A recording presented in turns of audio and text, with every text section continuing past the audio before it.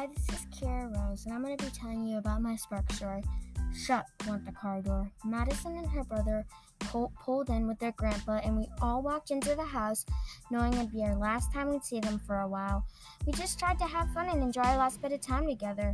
Our backstory is that I met her when she was 11 and I was 8. I told her that age didn't matter. In the first year, we were having fun until she unfortunately moved back to Texas.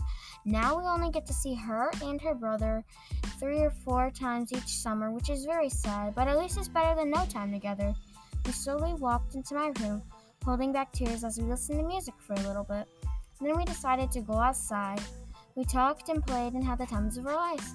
As we were swinging and hanging in the hammock, my dad yells, "It's time to go get Victoria." She's my little sister, 2 years old, and sometimes shy around people.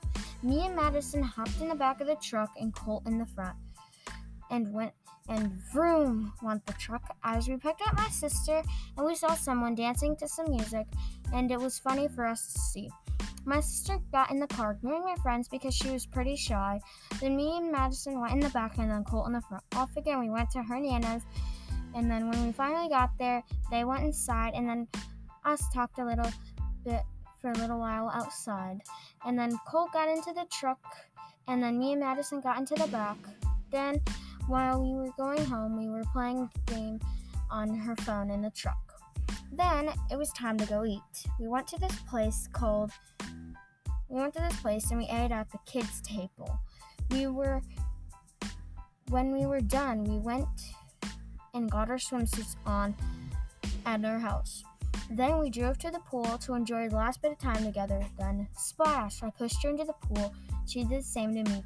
Haha, we were having so much fun. Then we got into the go-kart. We went as Colt, Madison's brother, chased us. Then we talked pretty much about how we miss each other so much. Then we were cleaning up all the pool things and then the go-kart. We jumped into the car.